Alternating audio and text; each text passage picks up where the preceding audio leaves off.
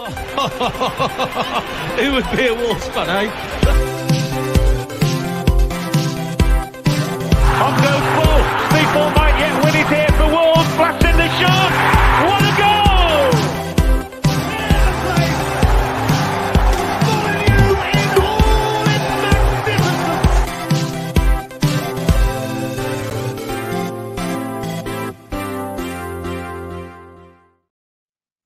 Hello, and welcome to today's episode of Wolves Fancast. We are back, just like Wolves were yesterday. Joining me tonight, we've had a swatch around. I've got Joao in the punditing chair instead of on the hosting chair, and we've also got Stu. Boys, it's another bloody win for the Wanderers, isn't it? I'm buzzing. Stu, how are you feeling? I was going to say, how are you feeling on the coach home, but yeah, my excitement levels got too much, and well, when I looked at what actually happened, I mean, I started sweating like really badly for no reason whatsoever, and I looked it up, and it's like there is certain moments where you can get too excitable, and it like your body reacts like it's a panic attack. So I ended up taking my tops off and just sitting there with my shirt over me like a towel, with the aircon blasting on me to fix me. But an hour later, I was fine. But to be fair, we did say on Friday that we'd absolutely smash them to pieces. Eventually, when things were fair, we did. So everyone's a winner. Exactly. Well, we'll talk about the game. Big thanks to everyone who's tuned in live on YouTube. Already got some comments coming in regarding the refereeing, which I feel that we're probably going to spend a healthy amount of time on your favourite Australian, Stu. And we've also got Fancast contributor Josh Lem as well. So Love Island and Fancast time. What a Sunday.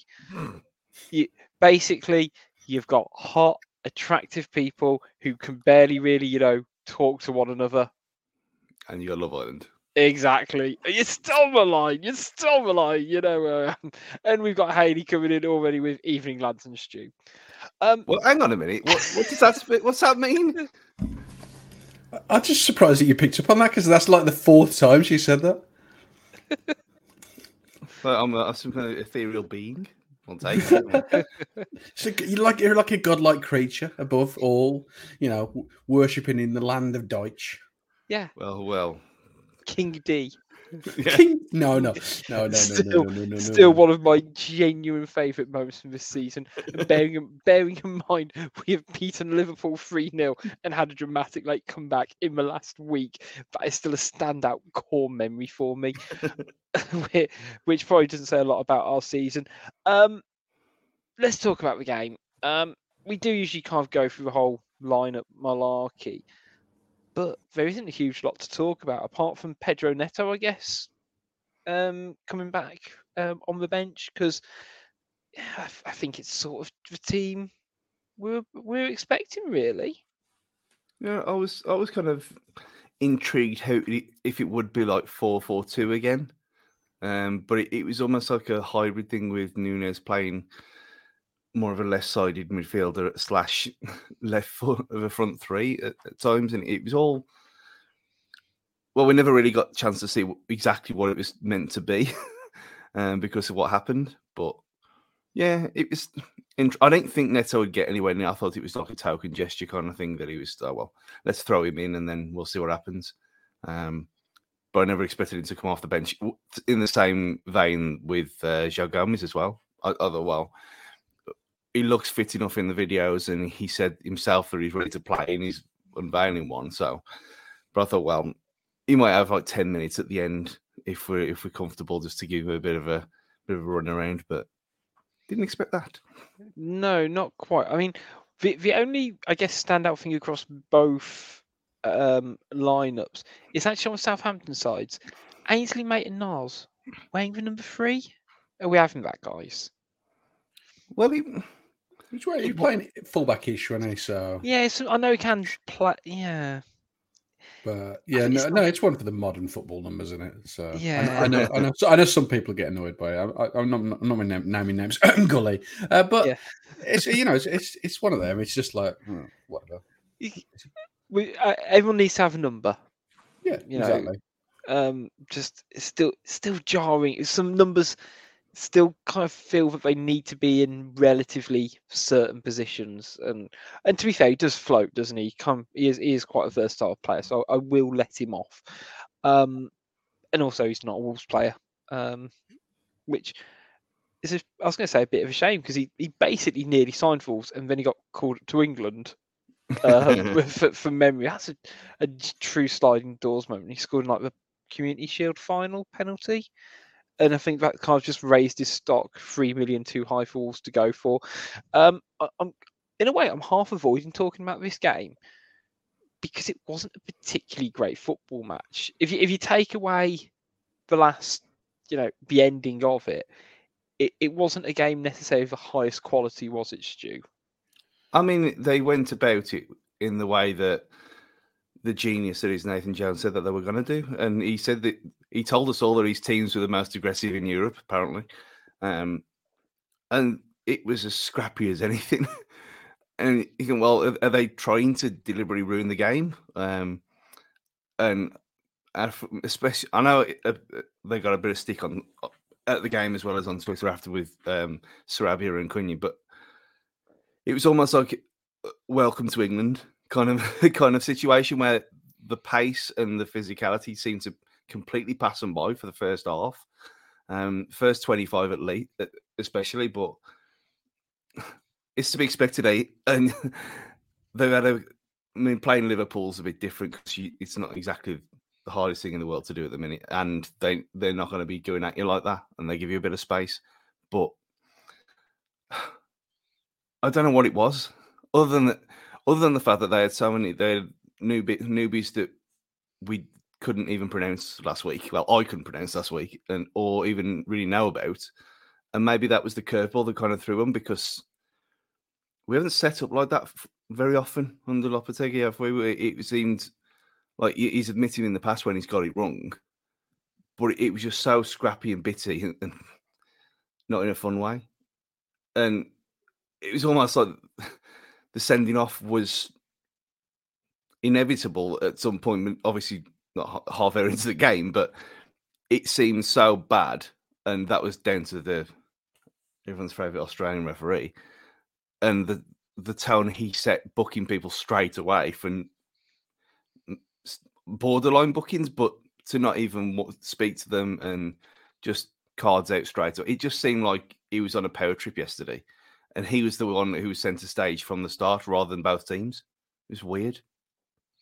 Yeah, let's talk about Jared, because yeah, you're right. I mean, even if we go to like the first Lamina challenge, I'm still not.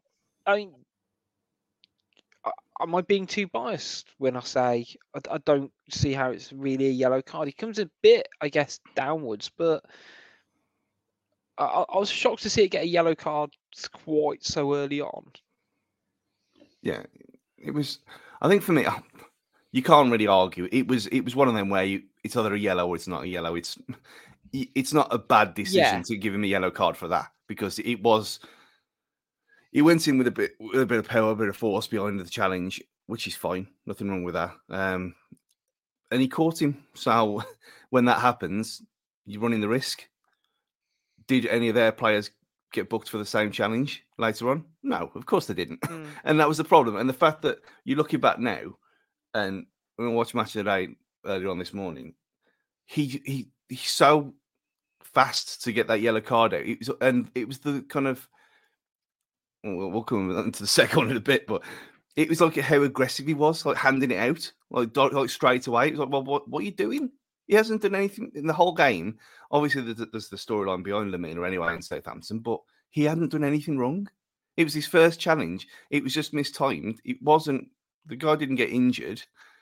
If you're going to book him, then fine. But to run up to him like that and just stand there like some kind of pompous fool and hand it, like, there was something very Nazi about it. It was really odd why he chose to do it that way, and it riled everyone up.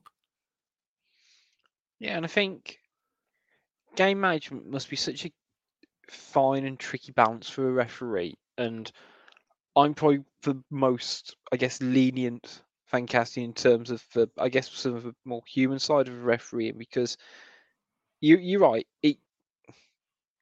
It's not a surprise that it's given as a yellow, that sort of challenge. I don't personally think it was, because it was a bit of force behind it because he's a physical player, but he's nowhere like, we're not really going anywhere.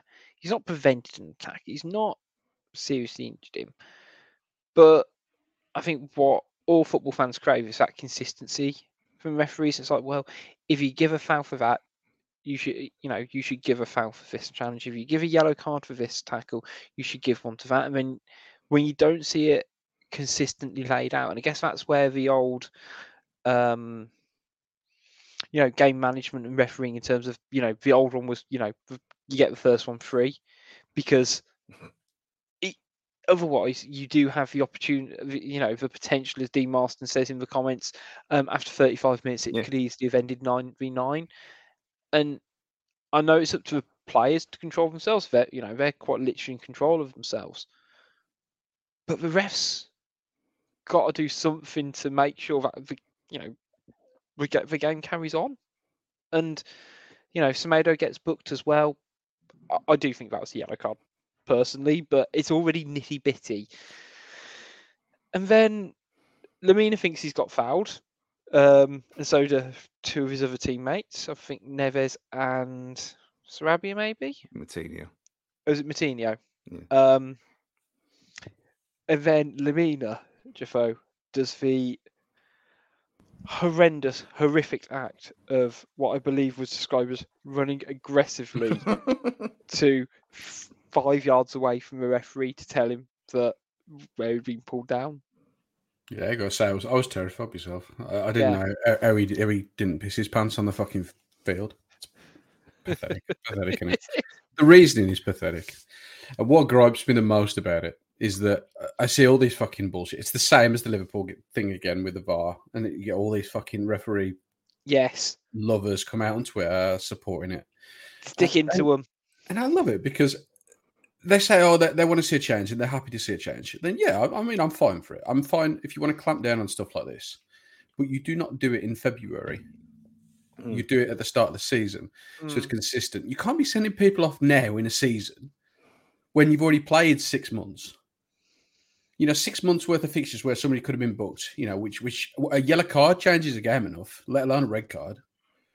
It can change the whole tempo of a game and the way a player plays. So how can you have it where you want to say, okay, they're enforcing this rule at this point in the season? It's like saying, okay, everything before doesn't matter. It's utterly bizarre, and like you say, it's as a decision, it's crazy. I can't understand the referee's reasoning. Okay, yeah, he's run to him, he's moaning about it, but the thing is, 2 minutes later, so there were 6 or 7 Southampton players run at the referee to complain about a decision. And I think we aren't so much annoyed about the actual nature of it more than the inconsistencies of it, because that's the problem. Is there's always inconsistencies with refereeing until they can stamp out this bullshit like black and white level that they've got without being consistent. Then we're never going to move forward together. Well, I think you just said the exact words, but in a different way. It's black and white. Is Jared a bit racist? We can't say, but there's no coincidence, is there? The way he was behaving yesterday. I know we joked about it, and Luke put a thing about melanin on Twitter, and there's a few people putting the Family Guy race card thing up again. But you look at the tactical camera view from where he cards Lamina. He's got Neves and Matinho there in his ears. Doesn't do a thing. And like he said in his interview afterwards, like Neves, he said he could have booked either of us. But Lamina, he's on the edge of the penalty area. He turns around and he books him as he's running towards him. Now, that is not a rule in any way, shape or form. In any part of the law does it say you cannot run at a referee. And when Neves said he didn't say anything, why would he lie? When they're mic'd up, he's going to have to put his report in. We'll probably get the details tomorrow on this, exactly why it happened, like they always do on Monday mornings. But it's just ridiculous. I mean, and how he booked Semedo was the same way, completely over the top, forceful. When he booked Ait Nouri, he trotted over the pitch. He didn't run. It's just a slight hand in the air. And it's just, well, there's clearly something going on here because that's not normal behaviour. And I know we talk about conspiracies all the time, and yet again, it's some weird refereeing decision going against Wolves for what seems like the 7th or 8th time this season, and the 3rd in 4 weeks. Why? Because we spoke out about these things, that this stuff's stupid, and then the thing that happens at Brighton get a goal disallowed that's not even offside. Oh, why? Because Brighton are pushing for the European places. What a surprise. You know what I mean? There's so much bullshit going on, and they can't keep getting away with it. I know it's good that Howard Webb's come out and he's apologised to Brighton and he's apologised to Arsenal. He apologised to us for something that doesn't make any sense. Why? It's completely baffling, and I'm not saying every week it's all corrupt and bent, but there's something seriously not right about that whole situation. I know that they brought it up on Match of the Day as well, saying how does that happen? That's not even a rule. That's not even a law of the game. He didn't do anything wrong, and he got booked for it. Doesn't make any sense. I was trying to think of where to kind of go from there because I can't agree with like 90% of what you're saying, which makes me kind of feel a bit dirty, to be honest, Stu. No, you're right. Like, it's just so frustrating. More to the point, imagine how many times Neves would get sent off a season. He's already a good one. Exactly. He's already a good one to have on a bet builder for a booking. And don't get me wrong, you know, there is a way to approach a referee and stuff like that. And you look at, you know, good boy Matinho and how he talks to, you know, how he gets away with them compared to, you know, pull it back to someone like Joey Barton or whatever, who, you know, would just get a yellow card for looking at a ref and stuff like that.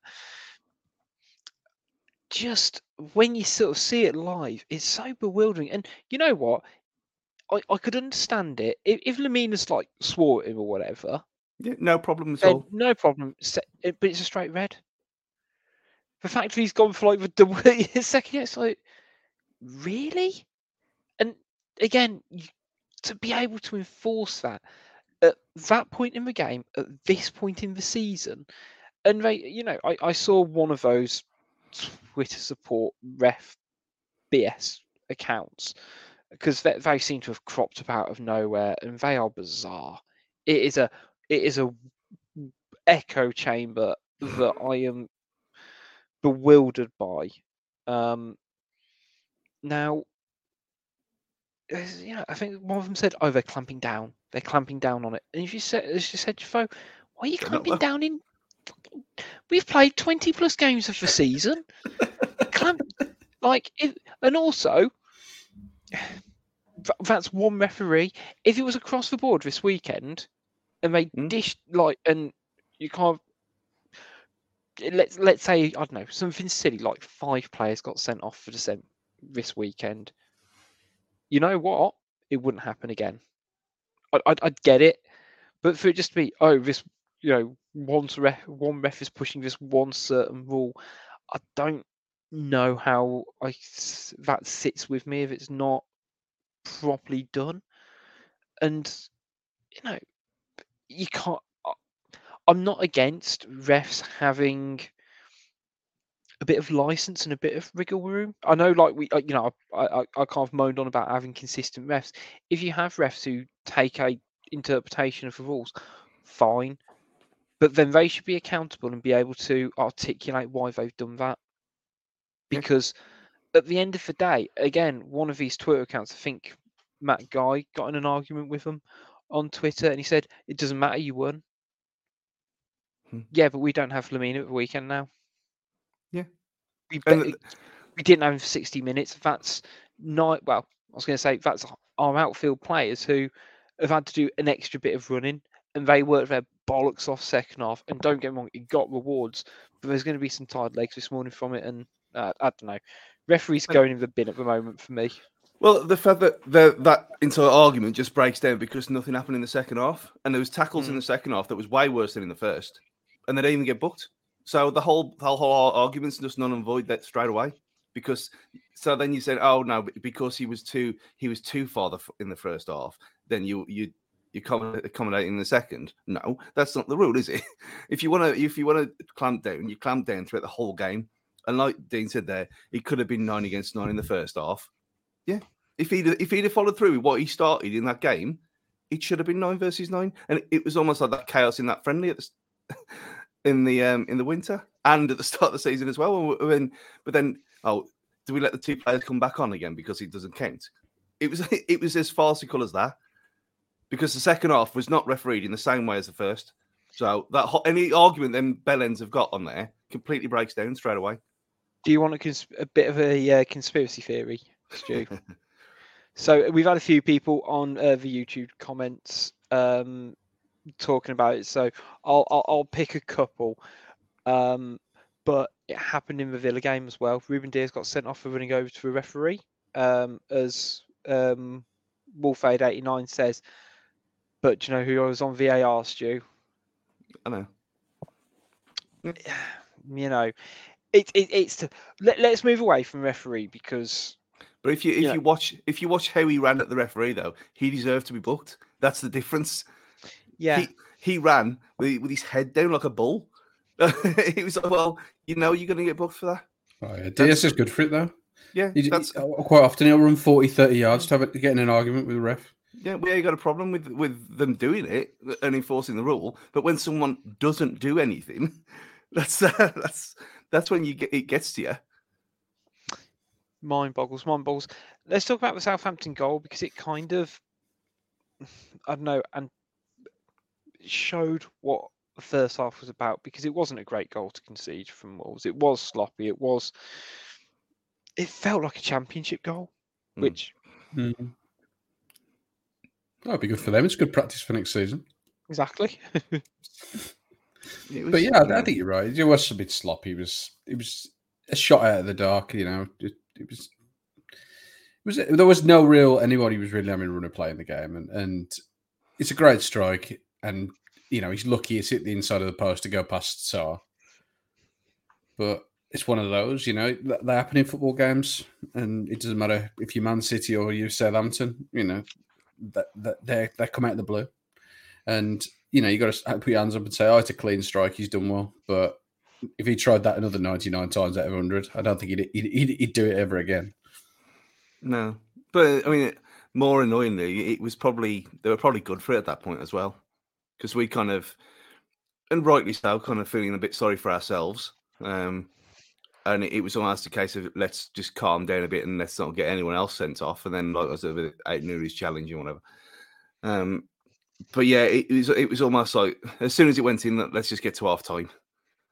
Get to half time at 1-0 and regroup, because we just weren't in it first half at all.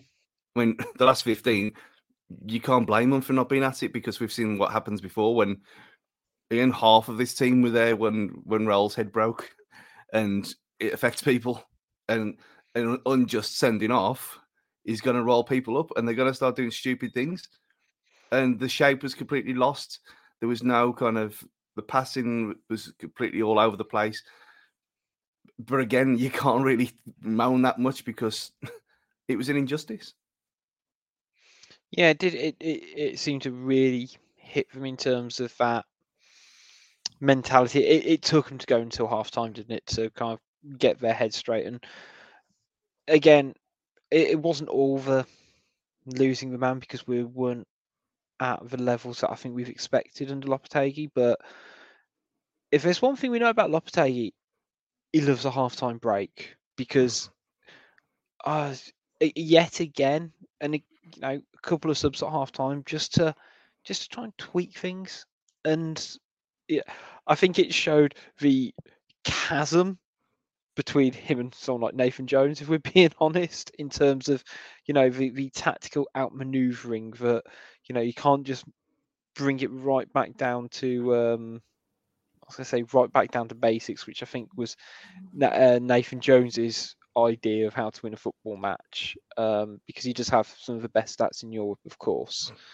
So it just took, Europa League winning coach Lopetegui to see what happened. But anyway, halftime subs, again, big impact, guys. As always. I think the main point that you say about Nathan Jones and what he's done as doing at Southampton, and he can't do what Lopetegui does, is down to our good investment. There's not many teams. I'd argue that we've got the best bench there at the weekend out of anyone in the bottom half of that table, and we've got the ability to change a game. We've got the ability to actually, if it ain't going the way it was, we're going well, we can bring a couple of really good players on. As we keep saying, and we keep going on about it, we keep saying it feels good to be a proper team again. Yeah, and that's the one thing is we're so happy to be able to have such good players to be able to impact the game. Yeah, I mean the fact that he's got his very notable flaws, but to bring on Adama Traore at half time and bring on Bueno, it was just like shifting. Like, we're just going for more pace. Let's really try and peg them back and see what they're about. But again, you look at the other players that we have, and it almost feels like, again, another masterstroke in bringing on Diego Costa on the hour mark as well, where we were doing all right after half time, but just having that slightly different focal point up front from Cunha, it was almost like we just switched on. It was like we gained two players when Diego Costa came on. Sean Crow says in the comments, and I think this is a fantastic way to sum it up with Lopetegui. He doesn't just make changes; he makes the right changes. Yeah, and it's I think every time.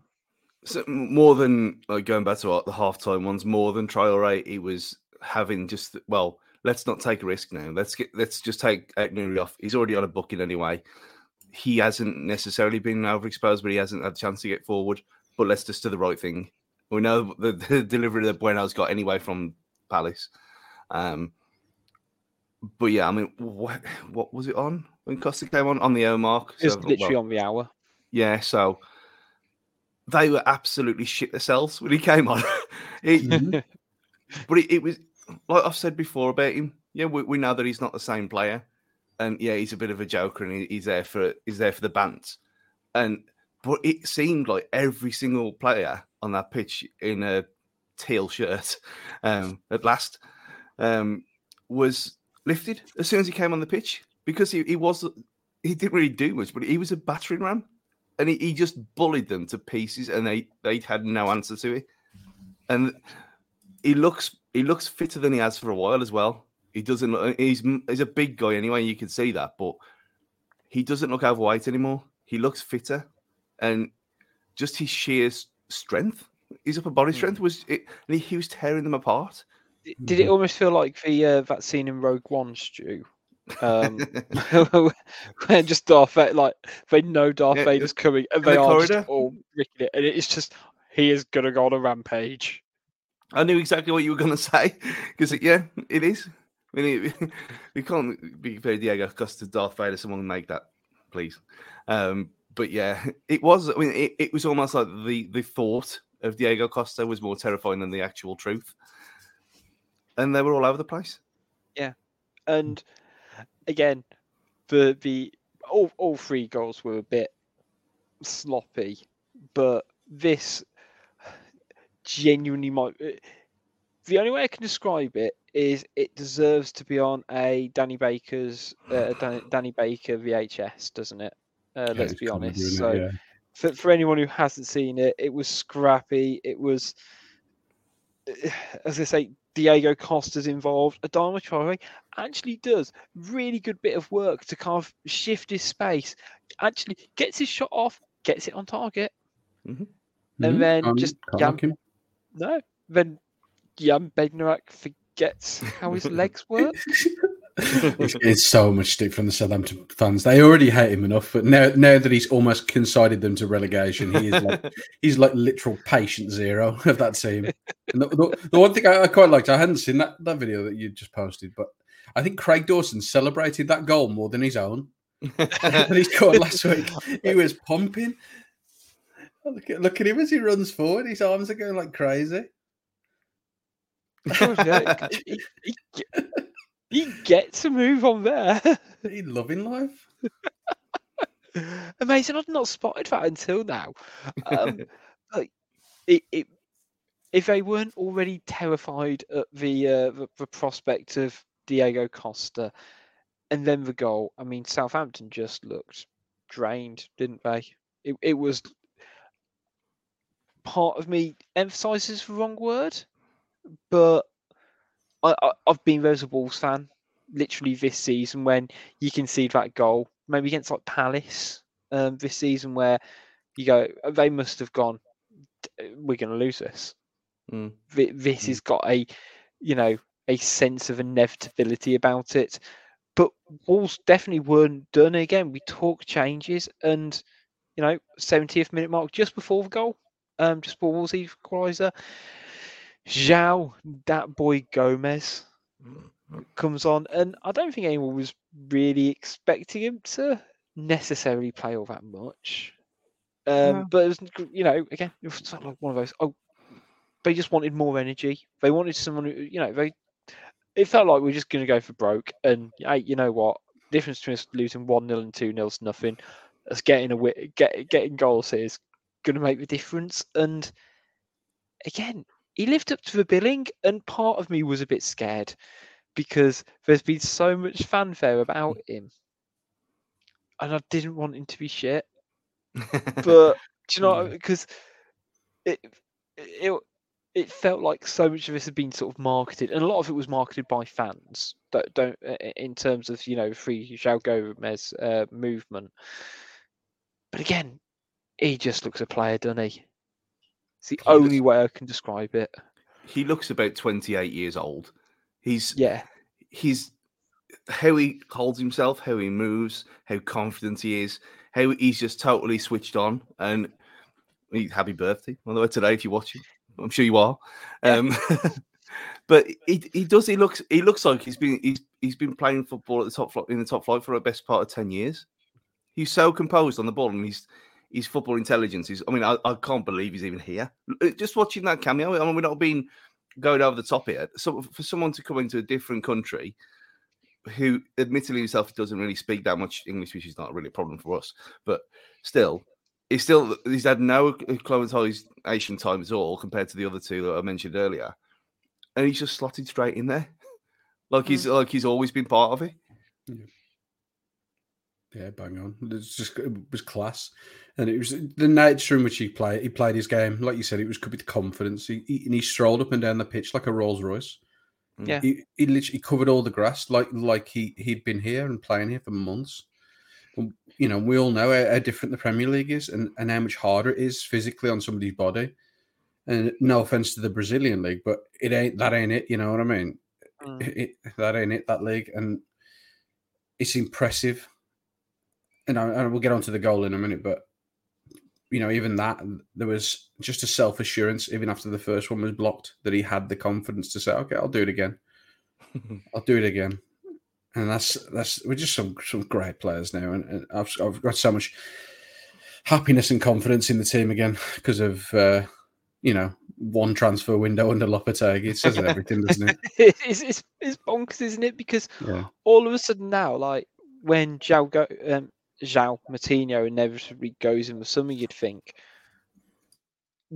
it's just like, okay, fantastic servant, and then we go, well, we've got in about 4 players now who are just going to replace him. And you're right, it wasn't the goal we'll talk about in a sec, but just all the highlight reels you'd seen of him, the tackling, the passing, just everything that you wanted. And bearing in mind, we were at a man disadvantage as well. It wasn't like he'd come in and pick, he had no right to play how he was playing. But the goal, don't get me wrong, Southampton were shite. However the ball came to him, it was fucking awful. And if this was Wolves and Wolves had done that, I'd be pulling my hair out. But they're not. And it was like he just knew what he was going to do. It was like I know Dan tweeted about a Fancast account. It was just like on FIFA just doing a curler, and he got blocked for the first time. Well, no, oh, don't worry, I've now got the space to have an even better shot. Thank you very much. And again, I can't always remember the last time I saw Wolves midfielder just be that nonchalant in an attacking position. Yeah, I mean, you kind of think back to Simon Osborne, but obviously we've had players since then. But he's that kind of finish. I know exactly what you mean. From there in that situation to be that calm. Yeah, it's been a long. I mean, you might talk about Kevin McDonald maybe. yeah, at that level in League One, but it sounds silly, but I mean, just like take a shot like that because I don't know. Someone like Dave Edwards, who we'd all say, is primed for running into the box late. I can't imagine Dave Edwards doing something like that. No. Kevin McDonald, Kevin McDonald's a good shout in terms of just being so cultured with what he was having to do, and he just seems to have a bit of everything, and just the passion after that goal, and having Ruben Neves just scream in his face and him screaming back. I was just living it, and he was in tears afterwards as well. I don't think my little heart could take it much more with that moment. I mean, going a bit further on at full time, he was in bits.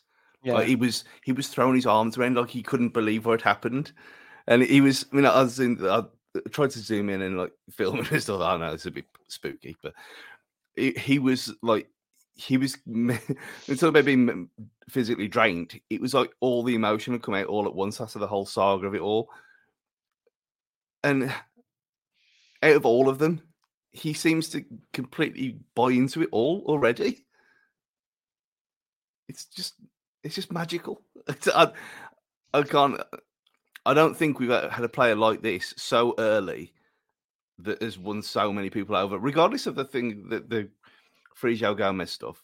From a little cameo like that, like everyone was just raving about him all the way back yesterday. It was, and rightly so.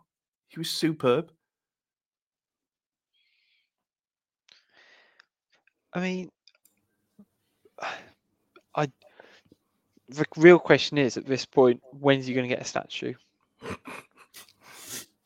Like, let's start forecasting, because we obviously need a new Steve Ball stand. Do we just do it at the same time, save the time and expenses, and just plan ahead? That's all I'm saying. If we just plan ahead, because I reckon if him and Mario Lemina were at opposite ends and just ran towards each other, they'd probably knock it down. Yeah, I reckon they could do it. Yeah. I think heavy slide tackle from both ends, just demolish it through. He'll crumple. Yeah, just crumple in. I almost feel like I've said this into like every game under Lopetegui that we've won, but it feels like just week after week he's just getting I say Wolves career defining results. Like under Nuno, we had in like that first season, like Bristol City. Is that like a real moment for them all to gather around and use it as real, like, say, silly term, but group locomotion for any sports psychology nerds out there. And Bruno never really got that in his tenure. Maybe Villa away was the nearest. Man United maybe as well. Yeah. But Lopetegui has already had Everton, Liverpool, and today. Magic, isn't it? Yeah. Just magic what a manager who's actually won trophies can do. Yeah. At the end of the day, look at the guy. He's managed Spain. He's managed Real Madrid. He's managed Sevilla. He's took people to cup finals and won. The guy's got pedigree. If you can't follow a man who's actually won trophies and be behind him and be behind his philosophies, then just fuck off, because you're a fucking waster. You know what I mean? The guy knows what he's doing. He wouldn't have been in these positions. I was going to say, do you copy Gonzalo Guedes into that statement? Well. I wasn't going to say his name, but yeah, I mean, Stu gonna probably would have seen him into that email, you know. Yeah. They just, I know, there's just togetherness now, and all right. I like to judge as best as I can with performances rather than results. And don't get me wrong, the performance weren't there across 90 minutes today in the same way it has been in other games, like Liverpool. But the fact they dug in for that last 45 minutes, when I've spent 4 months of the first half of the season saying this team is dog shit unfit, they cannot play 90 minutes, and you've got a 10-man team who are just busting their gut. I think Match of the Day showed it, the amount of times we had like 5-6 players just in the box second half. And you can't go where the rest of the Wolves players. Because how are you covering this? But they've just got a confidence about themselves, which we just ain't had in months. And you're right, having a good coach will do that to you. In terms of the league table, because I was going to say at 60 minutes, it wasn't looking particularly great, if I'm going to be honest with you. That obviously it brought Southampton up and things like that, but it's starting to look a hell of a lot rosier, isn't it? We're up to 15th on 23 points. I think it's the first time. It's the first time this season I think we've got more than a point per game. It's the first time this season we've got back-to-back wins. Life's good as a Wolves fan at the moment, isn't it? I mean, remember when I said, we shared it again earlier, the little comment I made, that by the March international break, we won't even be in any talk of relegation danger, and everyone's, you're being ridiculous and all this stuff. But why would you think any different now? You look at that, and in a week or so, we'll be singing Mind the Gap again, the way it's going, because was that 5-point difference now to them? Yeah. We've got Bournemouth on Saturday. They've got another couple of hard games coming up. When we're talking about mid-table, yeah, I think mid-table's minimum now. I think top half is obviously in fanciful outside kind of wishful thinking, but why not? The way everyone bounded together in that second half yesterday, it reminded me a bit like when Man City came back against Spurs a few weeks ago, and they had no right getting anything out of that game, and just came back and steamrolled as Man City will do. It reminded me kind of like that. Obviously not from a quality point of view, but just from a mentality that we are not going down without a fight, and everyone was in on it, and he's obviously paid with his job now, and probably rightly so for it. I mean, when he said what he said, however mental it sounded, where 10 men helped us. I mean, he did, because it brought the whole Wolves against the world siege mentality back. The fact that they should never have lost against 10 men playing for 10 men for an hour of a 90-minute game is by the by, but it did bring everyone together, and it was that whole thing of, yeah, we've been wronged here, we're going to sort it out, and we're going to beat you. And that's exactly what happened. Yeah. And it wasn't a fluke, and it wasn't, it's one of them things. Yeah, we had a couple of scrappy goals, but we forced them goals to go in by sheer bombardment of their box and their goals, which, other than Sarr, without wonder save at the end from that ridiculous Ward-Prowse free kick, he didn't really have that much to do, which is mental. No, I think he did really well with the Kilman fuck up as well. With that little touch.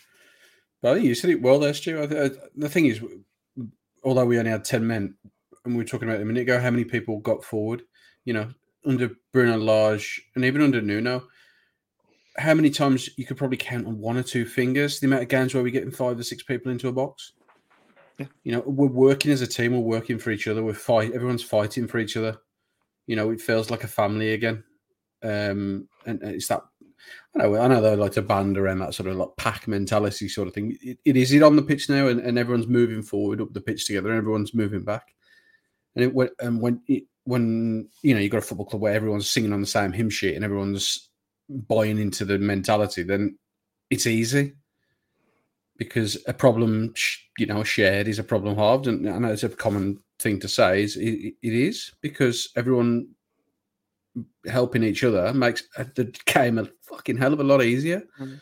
And the problem is with Southampton, and what I saw yesterday was it was a team of individuals. Mm-hmm. People like Shay Adams come on, they play for themselves. Yeah, they looked broken as a football team, Southampton. Like, yeah, balls winning goals. When you got sort of two players going for the same ball, and just like, Sunday league, you get annoyed at it, let alone at Premier League level. And whereas Wolves, they just seem organised, they seem hungry for it, and they seem. I know they've got the tactical nows, but they've also got like the emotional levels that are needed as well. And we talk a lot about how Molineux's not being great, and the fans aren't really feeling it anymore. But it's through performances like this where just all of a sudden that mentality in the fans, and the fans have bought into it now, the players have bought into it, and it feels that real sort of sense of momentum, which has definitely been lacking. And despite how good we were up until literally this time last season with Bruno, we'd never kind of felt that, which is a bit strange for a number of reasons. But we're on this year now, and there is still a lot of football to be played. Don't get me wrong, but the fact that we've put a bit of breathing space, even between us and Everton for now, and even particularly like Bournemouth and Southampton, just it's becoming less and less worrisome, and sort of seeing how high, how near to mid-table we can get. I mean, you look at that there, put the table back up again, and he's at 18, 23. Yeah. So if when we beat them next week, that's an 8-point gap to second bottom in the space of 2 months, 3 months. Well, we've got an 8-point gap on Southampton, and we were bottom after coming back after the World Cup. Yeah. That just speaks massive amounts of fucking quality about what they're doing at the club and about what they're achieving. I mean, there's not many teams. I don't know the exact form table. I guess we're probably in the top sort of 6 since the World Cup, I would have thought, in terms of form. Yeah, I believe we are. It's incredible. It's such a to have. I know he had a bit of a mini pre-season, but it's only two games they've fucking played. I think you might have been Andy who put it in the group chat, said that when I made that statement about mid-table top half, and he went, yeah, but that's like a Europa League, that's a Conference League form, but this is a Conference League squad, so why wouldn't it be? We've just had absolutely inept nonsense for a year beforehand, so the squad now we've got players who can actually. I mean, that's the thing again. The goals did come from a striker. And it's almost like that whole storyline. We've scored 5 goals in 2 games, and not one's been from a striker again. And it doesn't really matter because, like you said, Rich, the amount of players, bodies in the box we've never had before, which is even the wasters have kind of upped the game a bit. Yeah. So it's interesting. Comment from Chucky WWFC. Our next fixtures for our rivals are tough, and again, it just feels like just that perception around Molineux's just changed, hasn't it? And say life's good at the moment. And I've got a few. Yeah, I was going to say, you look at. I'm sure that Southampton have got to play Everton soon as well, so they're not only tough, but they're against each other, which is even better. Explore beyond the stratosphere in Museum of the Bible's compelling exhibition, Scripture and Science, Our Universe, Ourselves, Our Place, in Washington, D.C., open now through January 15th, featuring artifacts from trailblazers in history like Isaac Newton, Nicholas Copernicus, and hidden figures like Dorothy Vaughan. This exhibit guides you through groundbreaking discoveries and thought-provoking questions. Come and see how Scripture and Science have shaped our world. Get your tickets today at museumofthebible.org. So I don't know. I think it's going to be an interesting few weeks, but I've at least got that mentality back now as a fan where I just don't see us losing going into a game. Yeah. Like, don't get me wrong. Whether it's Bournemouth or Brentford or Brighton or hell, even if we have to play like Man United or whatever, I just go, I think we'll get something. I think Lopetegui will set us up in a way where we can get something in a football match now. Win or draw, and I think the players think that too now. Whereas I don't think they have done for nearly they had done for sort of 6+ months last year. Got a couple of questions from Twitter Corner, and one I'm going to raise to you myself. I'm going to do the one for myself first because I'll forget otherwise. As much as anything else. Now, you cutlery draw at home. What order from left to right do you have your knives, forks, and spoons? Because when I was on holiday, the property had knives, then spoons, and then forks, and that deeply upset me. Yeah, that's kind of concerning. Yeah. Yeah, I mean, mine's a little bit different. Mine's knives, forks, and spoons, but that's only because the knives are a little bit too long for the other ones. And you've got a long one on the left, so it kind of like it's circumstance more than anything. But in reality, you'd want to go forks, knife, spoon. Yeah, and then maybe the teaspoons underneath. Yeah, depending on the shape of the box thing, the organizer. Yeah. Yeah. Stu, how about you? Knives, forks, spoons. Yeah. Left to right. Yeah. Just seems to make sense. Yeah. And it deeply upset me. And I was trying to work out: do you get fined in an Airbnb property if you change it? I mean, Dino, Dean, friend of the Fancast, Dean Marston's is a forks, knives, spoons man. Connor, however, is a knives, forks, spoons, which correct way. I'm not feeling it because you have forks go on the left and knives go on the right when you put them on a plate. So, or you've got them wrapped up in a napkin or fancy. They should go left and right for me. Yeah, I think that's just your OCD. Yeah. So you're going into your drawer, you're opening your drawer, and you're getting your knives and forks ready, and then walking in like a little cherub and putting them down. That doesn't make any sense. This is Rich Jobs you're talking about. I think it was the phrase "little cherub." I was like, "You damn know." Well, right. Yeah, no, you can't go knives first. You can't go knives first unless there's a practical reason in terms of the storage situations. Danny P's a spoons, fork, knife, which I can accept. I understand, but I think if you've got, I think we can all agree at the very least, spoons don't belong in the middle. No. That's just some weird ass shit. Yeah, thank you. I decided not to leave that in the in review, and I'm now regretting it, just for lack of parking. Anyway, two other questions from a Twitter Corner. From Tom Kearney, asks which player had the best Wolves debut. Now, I'm going to stretch out. It doesn't need to be necessarily recent batch, because I'm thinking, my immediate thought when we go to players who make an instant impact is Dean Sturridge. It was 4 goals in 2 games, but I think his instant impact, that's pretty solid. I mean, my first, the came to the top of my head was Ebanks Blake away at Scunthorpe, because we were on a bit of a drought at the time, I think, and he came in and scored on his debut, and he was just a powerhouse. But I don't know why that was the first thing that came to me. TK yesterday as well. He was he went down with Matt to the game. So that's all aside, but yeah, I think Ebanks Blake, other than Joao GOALmes yesterday, of course. Yeah, I mean, I love it when a centre back comes in and makes a big difference.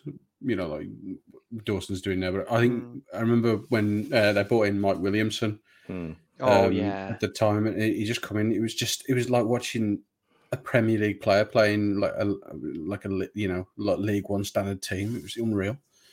Yeah. And you get that sort of nous and confidence brought to a team. It's nice to watch. Yeah, definitely agree on the Mike Williamson one. It feels like that reassuring, almost like Craig Dawson is now, where it was just like, okay, Dad's home. We know what the plan is. A couple on the YouTube comments. David Connolly versus Bristol City. Still with the Hwang from last season. Is that Newcastle? I think it was Newcastle, yeah. Oh, okay. And against Palace. Yeah, we got 8-0 versus Palace, and also Robbie Keane as well. I think that's always a standout one as well. The other one I had was again from that guy, Matt Guy. Ray Dawson in the small fanfare / sexy signing but massive impact conversation with previous Wolves transfers. I am happy to class this on the, I think we can potentially name it with Dawson scale. I don't know. I'm up for names, but I don't know. In terms of value for money, Premier League wise, let's say for Wolves, where's he ranking for yourselves at the moment? I mean, he's pushing Lord Bennett. Just he's got to be. I mean, Ryan Bennett came in for a free, and look what he achieved here. Probably the best football of his life. No one really knew it. He was like, why are we going for this guy? And he was a rock for 3 years. Similar to Craddock in a way. I mean, it seems like the easy thing to go with centre halves because they're unassuming and a bit like that. But yeah, I think Dawson has been as solid as anything since he come in. And they highlighted it on Match Today last night as well. Don't they? How he's just his presence there. Like he had a couple of blocks and a clearance, and there was just no danger. He's just there all the time. Yeah. I mean, he's a player who hasn't played in how many weeks? Yeah. He's not played. I don't think he started for West Ham, had he, after the World Cup? And no, he don't look like he's missed a beat. No. Good one in the YouTube comments. Dean Marston, John Ruddy. Wasn't a huge amount of fanfare. I was trying to think of a striker. The best I could think of was Stephen Ward. And I know we've had another one saying Matt Doherty in the comments as well. Yeah. I mean, the difference between Doherty is he didn't necessarily go into the team straight away, whereas we signed Stephen Ward from Ireland for a decent fee, a lot more than Doherty. But he just seemed to start and score and, let's say, make that difference at the time Wolves needed it. Yeah, well, right. It is position dependent as well. Sean says Sarr as well.